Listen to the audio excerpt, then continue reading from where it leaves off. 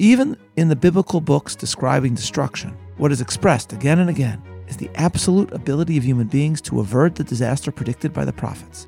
And this means that even when the prophets' predictions of destruction do come to pass, nevertheless the themes of freedom and change remain central to the story, teaching us thereby that even terrible events can be followed by something better.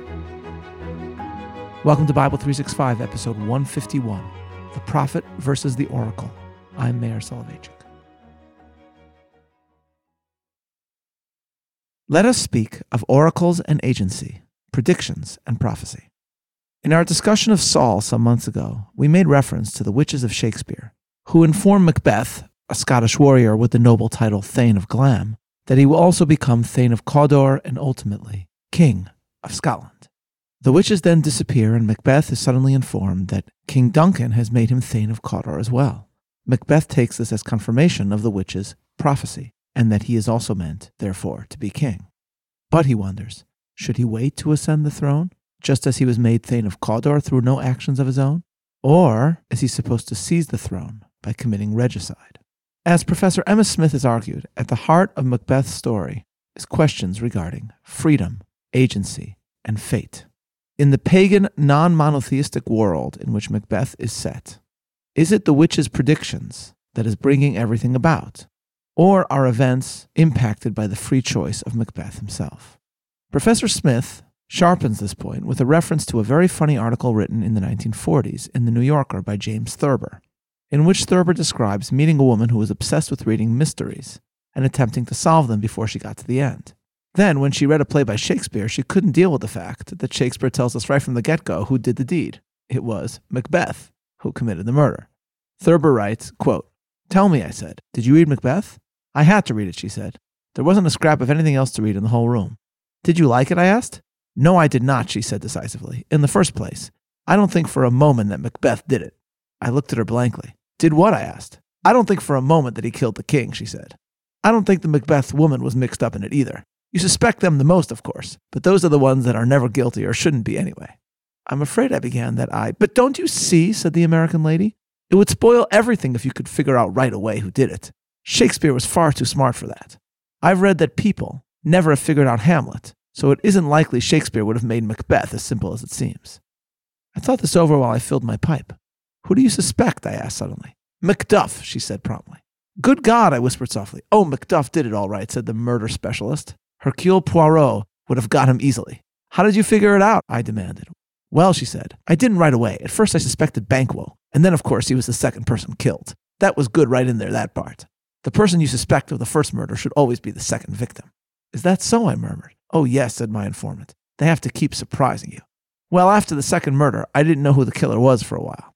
"How about Malcolm and Donalbain, the king's sons?" I asked. "As I remember it, they fled right after the first murder. That looks suspicious." "Too suspicious," said the American lady, "much too suspicious. When they flee, they're never guilty. You can count on that." "I believe," I said, "I'll have a brandy," and I summoned the waiter.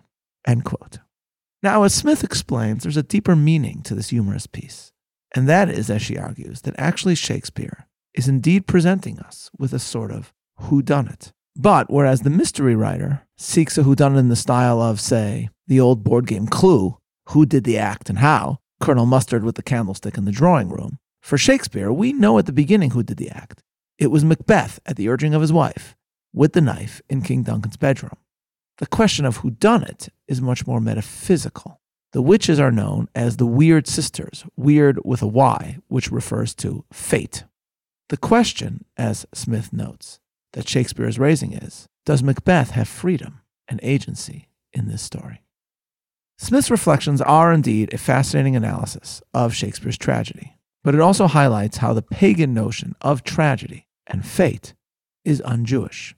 We often speak of Jeremiah predicting doom and destruction, but what the prophet actually emphasizes is that Israel is able to repent and thereby to ensure that what he is predicting will not actually come to be. And this, ladies and gentlemen, tells us something profound about the Jewish approach to prophecy, prediction, and human freedom itself. We have seen how Jeremiah warns Israel of the fact that the temple will not protect them, and that what occurred to the tabernacle at Shiloh could befall the temple in Jerusalem. Jeremiah is described by the Bible as issuing these declarations during the reign of several kings. Thus, as Yehoiakim, Josiah's son, sits on the throne. He pronounces the prediction of the destruction of the temple before those assembled on the Temple Mount. And many of the people seek to kill Jeremiah for saying such a horrifying thing. Jeremiah responds that disaster is in no way guaranteed, and Jeremiah is suddenly supported by some members of the crowd who note other moments where prophetic predictions were averted. Chapter 27, verse 12. Then spoke Jeremiah unto all the princes and to all the people, saying, The Lord sent me to prophesy against this house and against this city all the words that ye have heard. Therefore now amend your ways and your doings, and obey the voice of the Lord your God, and the Lord will repent the evil that he hath pronounced against you.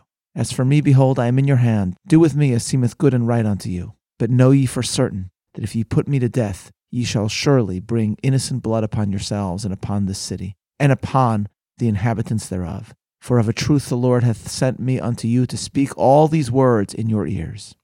Then said the princes and all the people unto the priests and to the prophets, This man is not worthy to die, for he hath spoken to us in the name of the Lord our God. Then rose up certain of the elders of the land and spoke to all the assembly of the people, saying, Micah the Morashtite prophesied in the days of Hezekiah king of Judah, and spoke to all the people of Judah, saying, Thus saith the Lord of hosts, Zion shall be plowed like a field, and Jerusalem shall become heaps, and the mountain of the house as the high places of a forest. Did Hezekiah king of Judah and all Judah put him at all to death? Did he not fear the Lord God and besought the Lord, and the Lord repented him of the evil which he had pronounced against them? Thus Jeremiah's life is saved by elders that point out that in the past prophets have warned of destructions yet to come, but repentance has averted that very same destruction. At this moment in the text, an aspect of prophecy is made more clear. If a prophet predicts catastrophe, then what is described need not come. Repentance can prevent the prophecy from coming true. In the next chapter, Jeremiah adds another fascinating detail, which is that if a prophet predicts a beneficial event, then it must absolutely take place, or the prophet is proven to be false. Chapter 28 takes us to the reign of the last king of Judah, Zedekiah. Then too Jeremiah predicts destruction, not only in word but in symbolic action, wearing upon himself a yoke in order to depict the exile and subjugation yet to come. He is opposed by Hananiah, who falsely claims a prophetic guarantee that the yoke of Babylon will be shattered and Jerusalem saved. Chapter 28. And it came to pass the same year, in the beginning of the reign of Zedekiah king of Judah, in the 4th year, and in the 5th month, that Hananiah the son of Azor the prophet, which was of Givon, spoke unto me in the house of the Lord, in the presence of the priests and of all the people, saying, Thus speaketh the Lord of hosts, the God of Israel, saying, I have broken the yoke of the king of Babylon. Within 2 full years will I bring again into this place all the vessels of the Lord's house that Nebuchadnezzar king of Babylon took away from this place and carried them to Babylon. And I will bring again to this place Jechoniah the son of Jehoiakim king of Judah with all the captives of Judah that went into Babylon, saith the Lord. For I will break the yoke of the king of Babylon. In other words, Jeremiah predicts that the rebellion of King Zedekiah against Nebuchadnezzar will be successful, and that ultimately the previous king, who had been taken by Nebuchadnezzar into exile, will return. Jeremiah replies in verse 6, The prophet Jeremiah said, Amen, the Lord do so. The Lord perform thy words which thou hast prophesied, to bring again the vessels of the Lord's house and all that is carried away captive from Babylon into this place. Nevertheless, hear thou now this word that I speak in thine ears and in the ears of all the people. The prophets that have been before me and before thee of old prophesied both against many countries and against great kingdoms, of war and of evil and of pestilence. The prophet which prophesieth of peace, when the word of the prophet shall come to pass, then shall the prophet be known that the Lord hath truly sent him. In other words, only a positive prediction from a prophet must occur. If it does not, then the prophet is revealed to be false. A description of something terrible, however, can be averted.